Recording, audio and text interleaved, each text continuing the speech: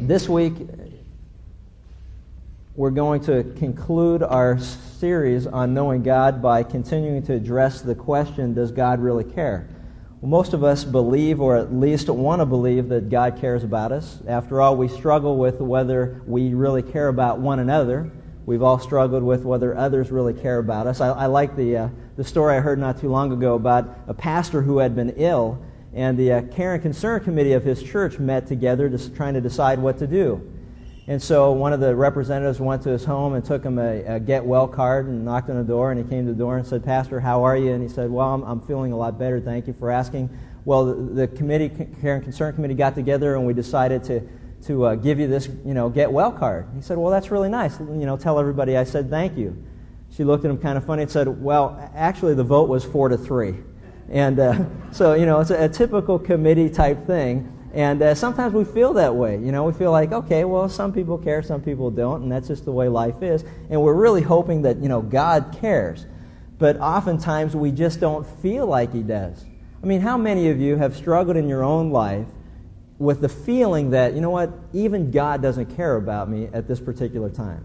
Have you ever struggled with that? I mean, our relationship with God's like our relationships with a lot of other people.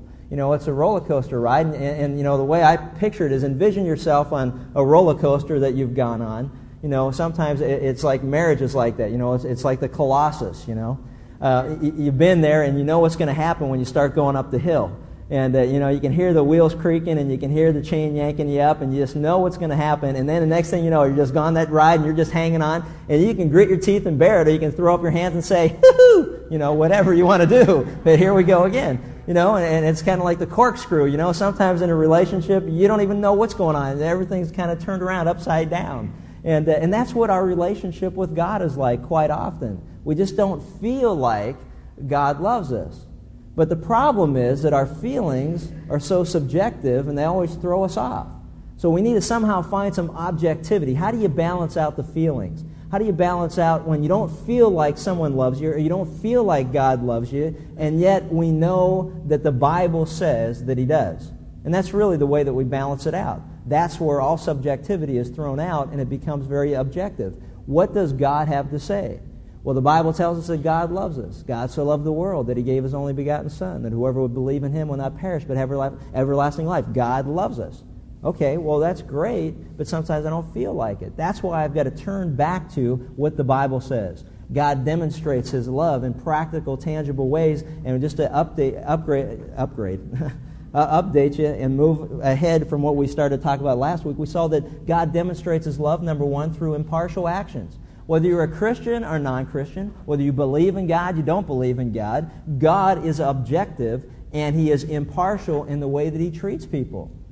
We all have the benefit of enjoying the sunrise. We all have the benefit of enjoying the blessings of God. We all have the benefit of enjoying the blessing of God as it rains outside. So, frankly, you know what? Whether we understand it or not, it's raining on everybody in Southern California today. That's just the way it is. Whether you believe in God or you don't believe in God. God is impartial in His actions toward the world in many, many respects, and He demonstrates His love that way. The second thing we saw is that He also disciplines us. The Bible tells us in Hebrews 12:5-6 that whom God loves as a son, He steps in and disciplines. That God oftentimes will interject into our life discipline, and we think that He doesn't love us, but in reality it's because He does love us. And He doesn't want us to go down the road that He knows will destroy us, and He can see the final outcome. God in His infinite love and His mercy will step in and say, "Hey, that's enough, and that's as far as you're going down that path." We know that God loves us and He demonstrates His love for us, and yet while we were sinners, Christ died for us, Romans 5:8. God demonstrates His love. While we were yet sinners, He sent His Son into this world to die for our sins, to be the provision that is acceptable to God for the forgiveness of sins to those who would put their faith and trust in God's plan. We know that God also loves us, and that while we're suffering, He sustains us in times of difficulty and trial. While we're going through difficult times, it's only then that you can really feel the love of God embrace you in your life. Many of us during that time feel that God doesn't love us and that somehow He's deserted us. But the Bible says while we're faithless, He's faithful.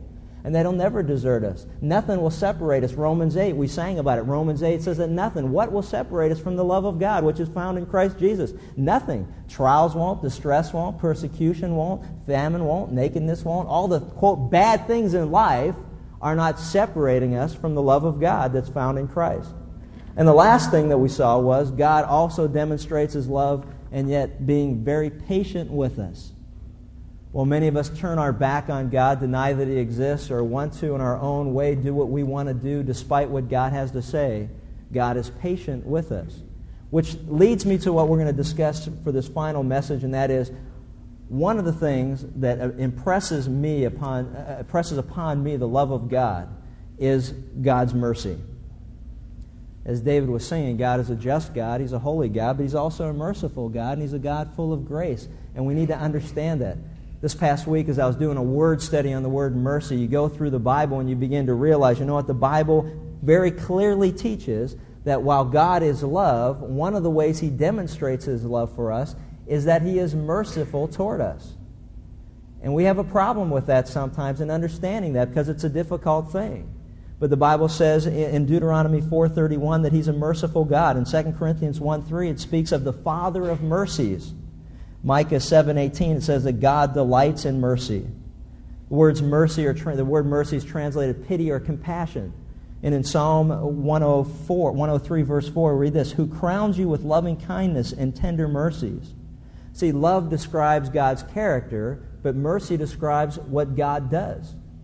I want you to stop and think about something for a moment. In 1 Chronicles, King David had this to say about the mercy of God.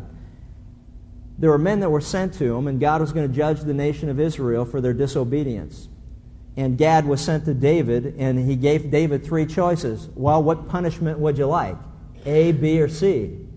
And David, as he contemplated the punishment that was going to be bestowed upon the nation, as he responded to Gad, he said this in 1 Chronicles 21:13. He said this, and David said to Gad, I am in great distress. Please let me fall into the hand of the Lord, for His mercies are very great, but don't let me fall into the hand of man. I like that. For His mercies are very great. See, what we need to understand, the Bible clearly teaches, and see, this needs to be presented in a balanced way because that's exactly how the Bible teaches. But what He's saying is, you know what? It's a terrifying thing to fall into the hands of the living God. We will have to give an account to God. We will be judged by God. And it's a terrifying thing to fall into the hands of the living God. But listen to what He's saying. I would rather fall into the hands, as terrifying as they are, into the hands of the living God than allow my fellow man to judge me. What does that have to say about the judgment of man? Think about that. As terrifying as it is, and I know that God is holy and He's righteous and He judges sin, and He's going to hold me accountable for what I do, and what I sow I'm going to reap. But as I consider all the options here, the one reason I want to fall into God's hands is because God knows all things. He's able to judge the thoughts and the intentions of the heart. God knows everything. He knows what I was going through. He knows why I did what I did, even when I don't know it. He knows more than I'll ever know, and He certainly knows more than you'll ever know or we'll ever know about one another. And because of that, I'd rather fall into His hands. You know why? Because His justice is exactly that. It's just. Man isn't always just in the way that we judge one another. Oh, I'll forgive you, but I ain't going to forget it. A pound of flesh. That's all we require, is 1 pound. And if that doesn't satisfy me when we're done, then we'll go for 2. See, man is like that. And I like what David has to say. You know what? I don't want man judging me.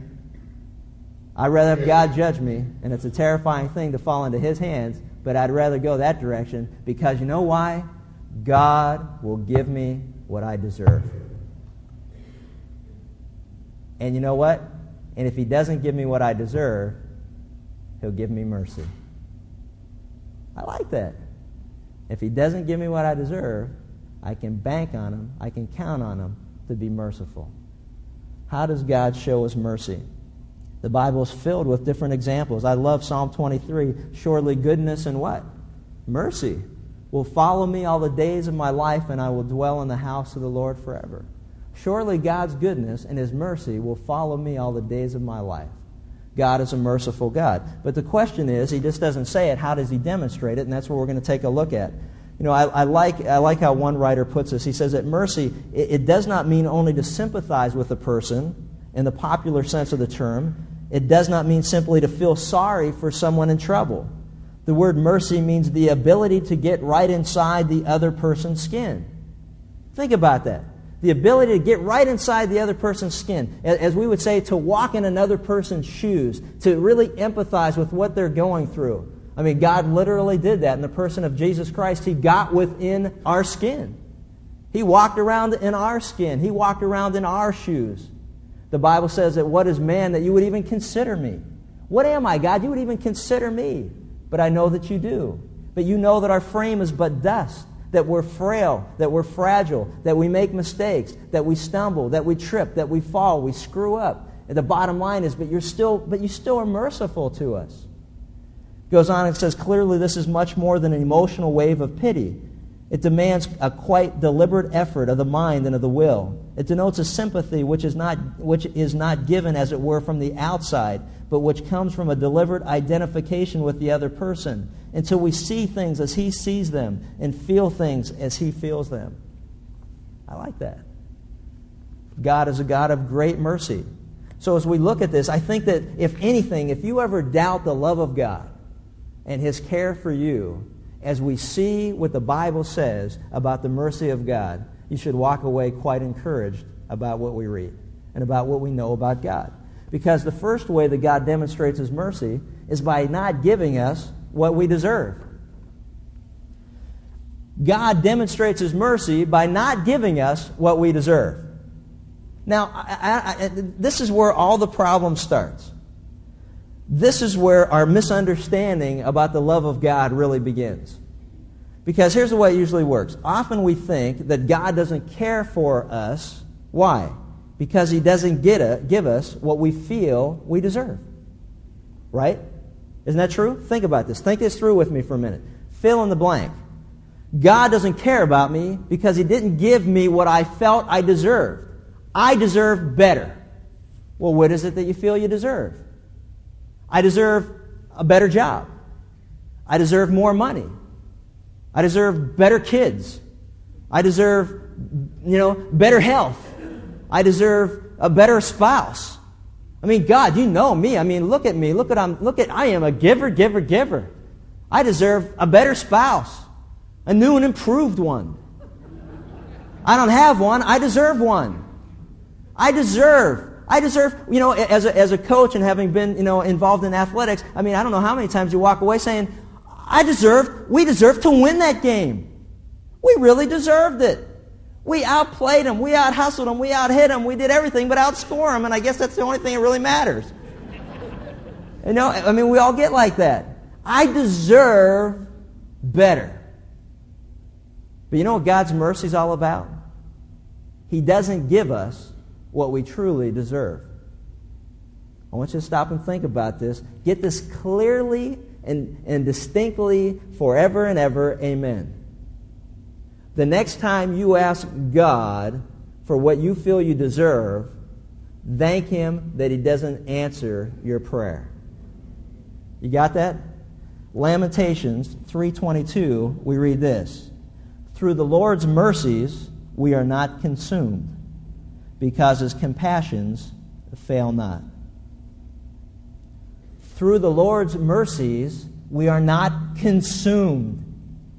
You know what that means? We're not all burned up in the fire. We're not destroyed, spiritually destroyed forever and ever, and punished with eternal punishment and condemnation, because it's through the mercies of God that we are not consumed.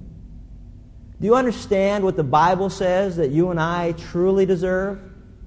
We deserve hell. Do you understand that? It's important that we do, because that's where our misunderstanding of the love and the compassion of God and the mercies of God all begin. God doesn't care about me because he doesn't give me what I deserve. And God's saying it's because of my mercy that I don't give you what you deserve. Do you understand that? In Ephesians chapter 2, verses 1 through 5, we read these words. As for you, speaking of all of us, as for you You were dead in your transgressions and your sins. I like that. The word transgressions means to stumble, to trip. It means that you're cruising along okay for a little while, and the next thing you know, you trip, you stumble, you fall. Our youngest daughter had it's a soccer. It's not really, it's an indoor soccer played outside in a rink. So I guess it's not really indoor soccer, it's enclosed soccer, arena soccer. Well, their game was canceled, and so we were there, and so they decided to practice, and they needed some people, and that's how loose it was, really. We just needed some bodies out there to help in the practice, and, being the kind of guy that I am, I always want to volunteer and help out, as long as it's something athletic. Anyway, so I jump out there, and I was doing pretty well, but it's like carpet. It's like AstroTurf, and they all have turf shoes on, and I had tennis shoes on, and it had been raining, if you haven't noticed, and it was a little wet out there. But I was doing really good for a while, just kind of doing my thing, kicking it back in, hey, go ahead, feed it off the wall, doing it. And then gave it one of these where I kicked it, and this leg went this way, and that, one leg went north, one leg went south. And when you do that, it hurts. It does, just in case you ever wondered. It hurts.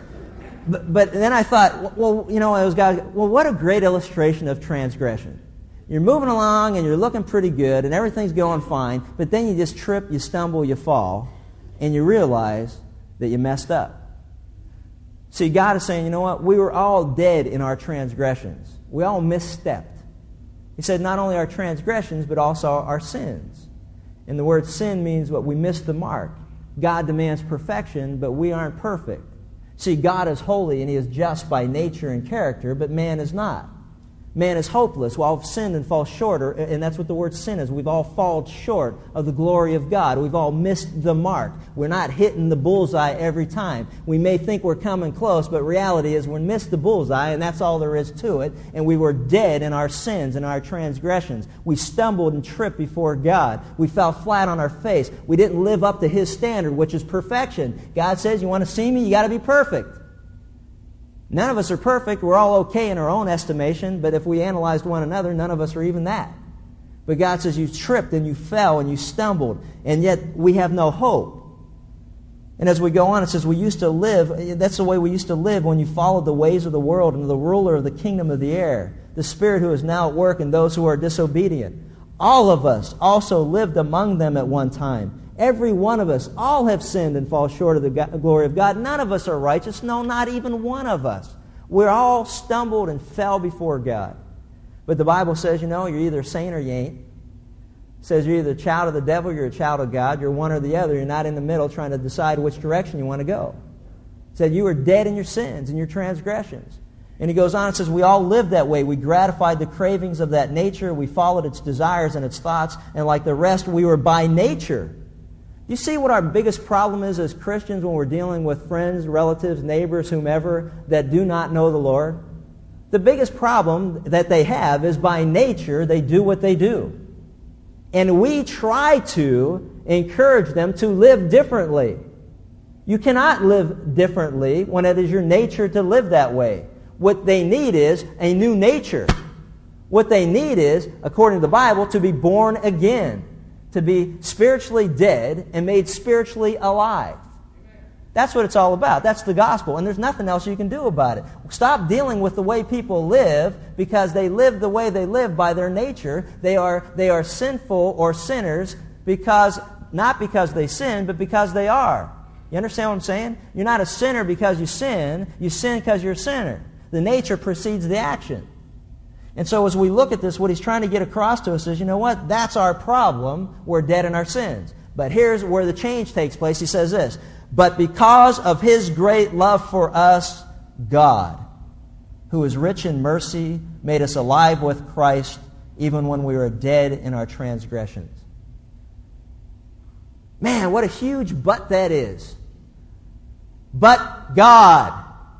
Do you understand what's being said?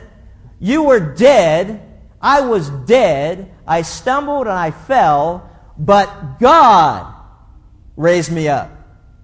When I was down on the carpet at the soccer arena, it represented being dead in my sins. And there was no way that I could get myself up off the rug. If I kept trying, I kept falling. There's no way I could get up But you know what the Bible says? The Bible says that God reached down and He gave me His hand, and the only thing I needed to do was reach up and grasp on and let Him pull me up. That's it. That's as simple as the gospel is. But God, what? Who is rich in love and mercy. How does God demonstrate His love for us? He demonstrates it by not giving us what we deserve and giving us what we don't deserve. And that is eternal life through Christ Jesus our Lord. For the wages of sin are death, but the free gift of God is eternal life through Jesus Christ our Lord. That's it. But God who is rich in mercy. Let me give you an example. Turn with me to John chapter 8. Stuff like this hurts our heads. It really does. I mean, I read this and it just hurts my head to think about this. Because it just isn't the way we are. It's just not. That's why I can understand David saying, hey, I'd rather fall into God's hands. At least He's going to judge me and I'll get what I deserve. And maybe I won't even get what I deserve. Maybe He'll be merciful on me. But he says in John 8, I love this particular chapter, starting with verse 1, because it demonstrates the mercy of God. John 8, look at verse 1. But Jesus went to the Mount of Olives, and early in the morning He came again into the temple, and all the people were coming down to Him. He sat down and He began to teach them. And the scribes and the Pharisees brought a woman caught in adultery, and having set her in the midst, they said to Him, Teacher, this woman has been caught in adultery in the very act. It cracks me up. In the very act. I mean, you get caught afterwards sometimes, but in the very act. Now, I want to know, these guys are all hanging around outside. They set this poor woman up, and I'll tell you why I think that, because there wasn't a guy with them, and according to the law, the guy should have been brought too, but there wasn't a guy. The guy was probably one of them. They set this woman up. They catch her in the very act, kick the door down, or maybe the tarp or whatever was hanging there. I don't know. They kick the tarp open, and there she is. And they grab her, they drag her into the temple, and they did it all so they could just test Jesus. And so they brought her in and said, okay, now, Teacher, this woman's been caught in adultery in the very act, and the law of Moses commanded us, to stone such a woman. Then what do you say? And they were saying this, testing Him, in order that they might have grounds for accusing Him. But Jesus stooped down, and with His finger He wrote on the ground. But when they persisted in asking Him, He straightened up and He said to them, He who is without sin among you, let him be the first to throw a stone at her. Again He stooped down and He wrote on the ground. And when they heard it, they began to go out one by one, beginning with the older ones. And He was left alone there, and the woman where she had been in the midst. I like this. You see what Jesus said? He goes, okay, if you're without sin, then you be the first one to throw a stone. But what happened was the older people started picking up on it quicker than young people, and that's usually the way it is, isn't it? See, because you know how it is. The longer you live, the more you realize how many times you stumbled, you trip, and you fall, and you're grateful for the mercy of God. And it's a lot easier as we get older to look at the mistakes of others and be able to say, well, you know what? We've all been there. We understand that. And if there's anything we can do to help you, we're here to help you out. Which is an amazing thing if you think about it. But not young people. Because, see, young people, we never do nothing wrong. I say we. See, I included myself in that, didn't I?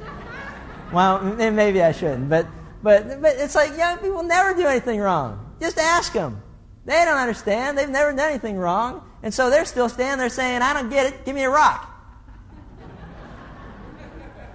But the older people are like, I'll catch you later. I think I understand. I think I learned it. And not only that, but then there's some speculation that maybe what Jesus was doing was saying, hey, you know what? Oh, you forgot. Let me remind you of a couple of things that God in His mercy just happened to, spare you of. And I can just see it now. Writing down there. Hey, there, Joel, you're standing over there. Joshua, you're over there. Oh, remember this? Let me write that down for you. Hosea, let me write that down for you. Oh, yeah, remember that? I'll catch you later. You made your point. I think I'm getting out of here. So they understood. But what Jesus said was, well, we know it. Where are the women? I mean, where's the guys who are going to stone you? He said to the woman, where are they? Did no one condemn you? And she said, no one, Lord. And Jesus said, neither do I condemn you. Go your way, and from now on, sin no more. Here's where we get into trouble. Tell me if you can't identify with this. But Chuck, isn't God the same yesterday, today, and forever? But isn't the law still true? Isn't the law still valid? Did Jesus come to abolish the law, or did he come to fulfill the law? Isn't the law a tutor that leads us to Christ? Isn't God the same yesterday and today and forever? I mean, isn't his character the same? Why did he treat people one way, we say, in the Old Testament? It's the God of wrath in the Old Testament. And then we see this God of mercy and love in the New Testament, as if somehow, they're two different gods. It's like, oh, it's the New Testament now, the New Covenant. Oh, I got to change how I'm doing things. See, we get really confused. Is this contradictory? Is God contradicting himself? Let me throw this out for you to consider. Who is all sin against? God. Who is the lawgiver? God. Who makes the rules? God. Who can be merciful if he chooses to be merciful? God. Do you understand what's being said? Yes, God is a just God. Yes, God is a righteous God. He is a holy God. But you see, some of us can identify and agree with that because that's the way we are. An eye for an eye, and a tooth for a tooth, and a pound of flesh, and vengeance is mine, and we'll take care of it, God. Some of us can identify with that kind of God, and we like that kind of God. But what really starts to mess us up is when God goes, hey, I want to give you mercy. I'm going to grant you grace in your life. New series starting April 2nd. Grace. I want to be gracious to you. And we can't identify with that because we want justice. We want things to be fair. But God says, you know what? It's my rules. I made them. All sin's against me. And if I choose to share mercy on this woman, that's what I'm going to do. You don't seem to understand the mercy of God. You see the point that he was trying to make to him? God is merciful, being great in his mercy. Is it a contradiction? Absolutely not. From our perspective, can it be? Well, I guess so. It just depends on how you see God. If God's one-dimensional, then it's going to be one-dimensional. But God is not only just, God is love, and God is merciful. And he demonstrates that mercy often by not giving us what we truly deserve. According to the law, she deserved to die. But according to the mercy of God, he let her live. Did he confront her sin? Absolutely. He never justified what she did. He said, go and sin no more. And he had every right to do that because he is God. Number two, we understand this about God, that he also demonstrates that he cares by providing for us when we really don't deserve it. God provides for us when we really don't deserve it. If you got your Bibles, turn back to Nehemiah chapter 9.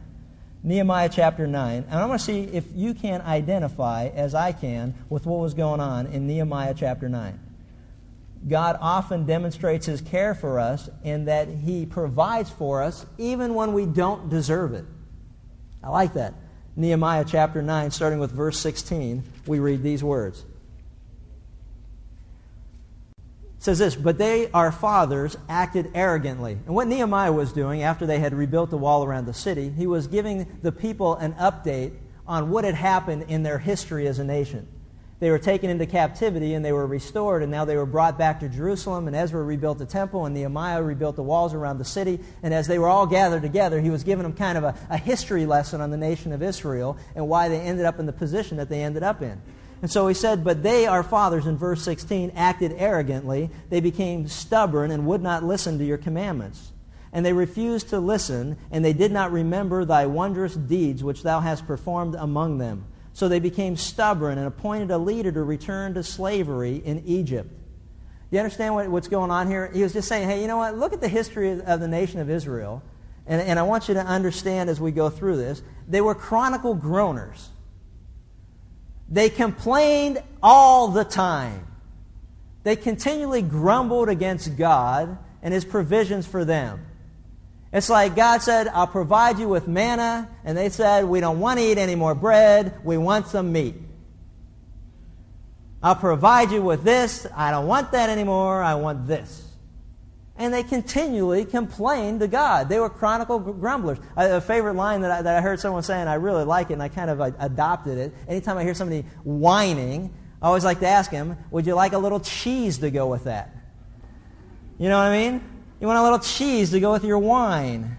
It's like, all you do is whine and grumble and complain. Give me a break. But we're like that. We grumble and complain and we moan and groan. And you know what? God doesn't love me because He doesn't give me what I want. Oh, stop sucking your thumb. I mean, that's the way it is. But that's what the people of Israel are all about. Now, and this is what, but thou art a God of forgiveness, gracious and compassionate, a God that's full of mercy, slow to anger and abounding in loving kindness, and you didn't forsake them. Listen to this. Even when they made for themselves a calf of molten metal and said, this is your God who brought you up from Egypt, and committed great blasphemies, thou in your great compassion, and there's our word mercy, thou in your great mercy did not forsake them in the wilderness. The pillar of cloud did not leave them by the day to guide them on their way, nor the pillar of fire by night to light for them the way in which they were to go. And you gave them your spirit, your good spirit to instruct them, and the manna thou didst not withhold from their mouth, and thou dost give them water for their thirst. Indeed, 40 years you provided for them in the wilderness, and they were not in want. Their clothes did not wear out, nor did their feet even swell. Let me ask you a question. Before we get too hard on the nation of Israel, let me ask you something. This past week, did you do a little grumbling, a little moaning, a little whining yourself? A little whining, a little complaining. God must not care about me because He's just not doing for me what I think I deserve. We already learned, thank God He didn't. God doesn't love me, doesn't care for me because He's not giving me what I think that I should get. You do a little whining, a little grumbling, a little complaining. See, what I would suggest, the next time we want to whine, and the next time we want to grumble, the next time we want to complain that maybe God doesn't love us, is to remember that God is continuing to meet my needs even when I'm grumbling and complaining and moaning before Him, even when I really don't deserve it. You know, as a parent, it's pretty interesting. We can understand when our children whine and moan and complain, what do? We withhold from them what they think they want. You know what? I'm not going to reward that kind of behavior. If you're going to whine and moan and grumble and complain, you're not getting whatever it is that you want. You want to go to the mall, you want to go to the game, you want to do this, you want to do that, and you moan and grumble and complain and whine about it, then you ain't going to go. Isn't that the way we are? That's the way I am. That's my first response. You got a guy, you got an athlete who wants to mumble and whine and complain and groan and, and just all a chronicle groaner. I want this, I want that. You know what? You ain't getting nothing. In fact, you can get splinters in your butt. Go over there, sit down. We'll put you at left end of the bench, or left out. You know what I mean? I mean, that's what it is. But you know what's amazing is, as we grumble and complain and moan and groan, God is rich in mercy, keeps giving us what we need. Think about this. If you whined and moaned and grumbled this week, God still may have what? He gave you life. He gave you breath. He's given you health, no matter what state it's in. He may have given you a job. He's provided for you. He gave you food. He gave you shelter. He gave you clothing. He gave you all the things He ever promised that He'd ever do. He said He'd promised to meet our needs. The psalmist said at the end of his life, I've looked back and I've noticed that God's people never gone with want for anything. God's always provided for them. Even when we were moaning and groaning. Even when, if it was up to us, we wouldn't give each other anything. God, who is rich in mercy, says, but I don't work that way. I love them. I care for them. I care for you, Chuck, and I'm going to give you what you don't really deserve, and I'm going to provide for you even when others wouldn't give you anything because of your attitude. He provides for us. I like that. The third way, and the last thing that we'll discuss,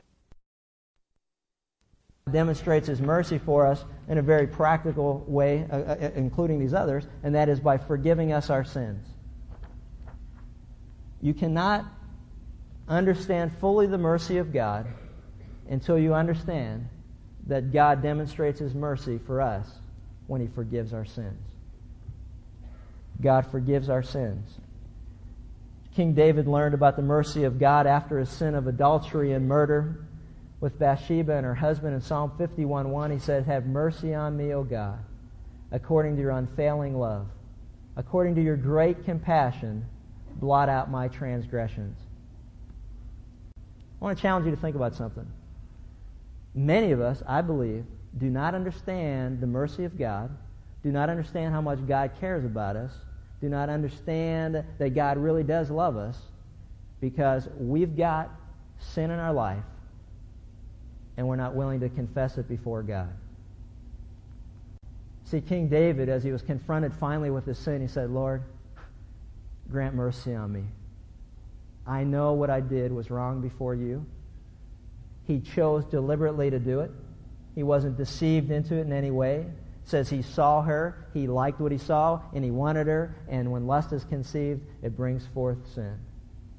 And he did what he did. He was guilty before God, and he knew that God had every right to judge him.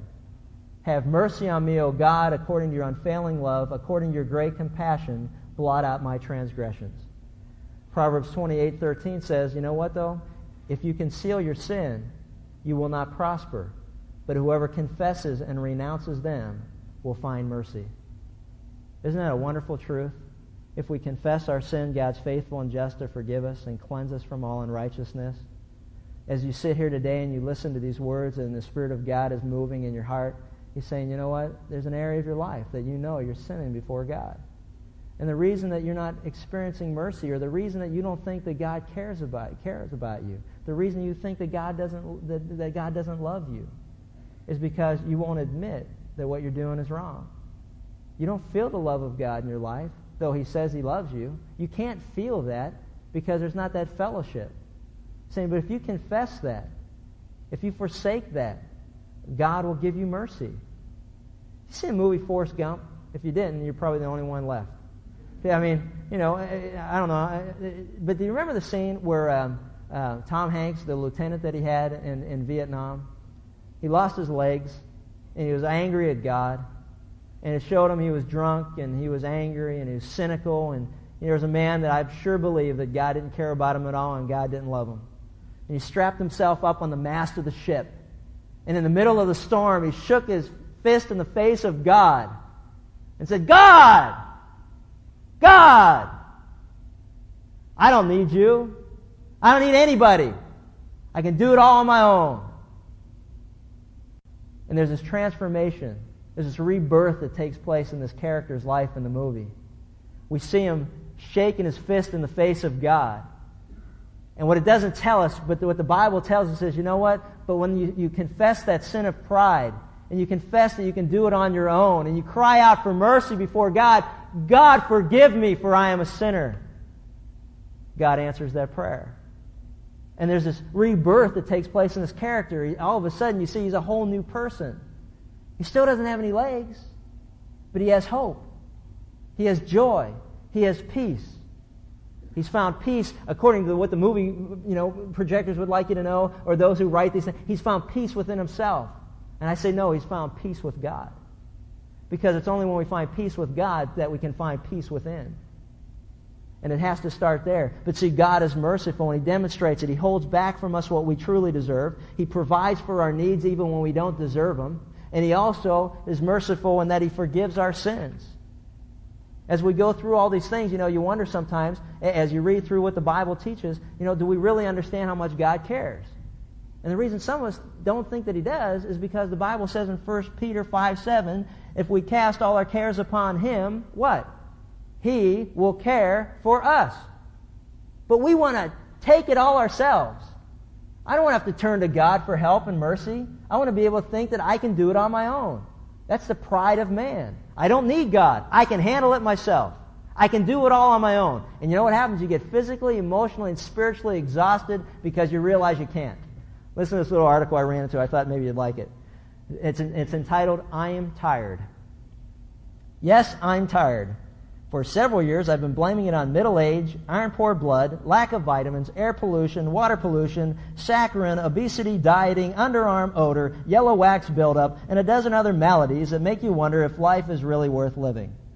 But now I find out, tain't that. I'm tired because I'm overworked. The population of this country is 200 million. 84 million are retired. That leaves 116 million to do the work.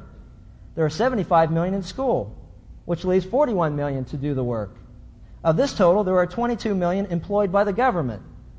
That leaves 19 million to do the work. 4 million are in the armed forces, which leaves 15 million to do the work. Take from that total the 14,800,000 people who work for the state and city governments, and that leaves 200,000 people to do the work. Now, there are 188,000 in hospitals, so that leaves 12,000 to do the work. Now, there are 11,998 people in prisons. That leaves just 2 people to do the work, you and me. And you're standing there reading this. And he goes on, no wonder I'm tired. I like that. But it's true. I'm tired. And the reason I'm tired is because I haven't trusted God enough to cast all my burdens and cares upon Him, because He says He'll care for me. The reason I feel God doesn't care about me is that I've been trying to do His job. And all I need to do is turn it over to Him. Lord, you can do a better job than me any day of the week. And all I want to do is just have some fun. All I want to do is just toss them on you. Hebrews 4:15 through 16, we read this. For we do not have a high priest who is unable to sympathize with our weaknesses, but we have one who has been tempted in every way, just as we are, yet was without sin. Let us then approach the throne of grace with confidence, so that we may receive mercy and find grace to help us in our time of need. I'll tell you what, it's a mystery to me that God cares anything about me. It really is.